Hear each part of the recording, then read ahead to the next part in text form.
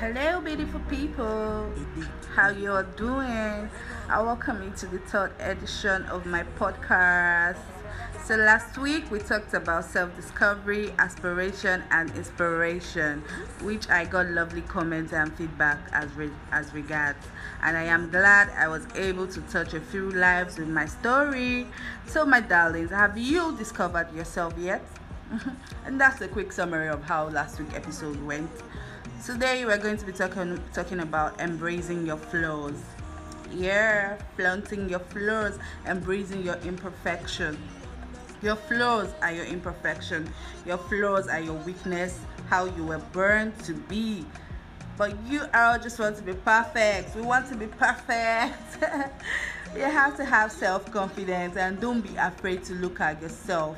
Trust me, you can work on your lateness and be the first to get to the venue. You can work on your arms. Girl, what says your arm is too big? Trust me, you can wear the armless stuff. Get on the armless dress, girl, and rock it. Learn how to choose you. Try something new. Do things that make you happy. Explore. Laugh more like me. Yeah, I laugh a lot. Discover what you like. Yeah, and stop procrastinating. Stop thinking negatively. Yeah, admit your flaws. Spend time with the right people. Yeah, spend time with people that can inspire you. Spend time with people that can aspire you. And no one is perfect, trust me. So everyone is flawed in some way. I used to be a very big procrastinator. Like I could have tons of clothes to wash today, and I'll be like, tomorrow. Do it now. Do it now. Opportunity come but once, like they say. And you have to learn how to think and talk positively. Yeah, think positively. Spend time with the right people. They say show me your friends and I'll tell you who you truly are. Spend time with people that can talk good things with you, people that can inspire you. You have to learn how to deal with your flaws, appreciate who you are. You have to have high self-esteem. Yeah. Put things in perspective. Stop comparing yourself to other people. You don't know what they are going through. You don't know their flaws. Yeah, some people's flaws is not even physical. It might be something you can't see. So learn how to embrace your flaws. Yeah, stop swimming in low self-esteem. Yeah, self-esteem is the feeling and consciousness of self-worth. You have to learn how to stand on your own. Yeah, no one is perfect.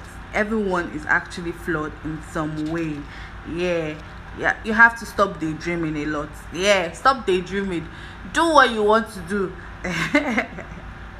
Oh, sorry guys, I know I'm sounding so blunt right now, but we just have to tell ourselves the truth sometimes. You have to learn how to embrace your imperfection. Nobody is perfect. We were not born perfect.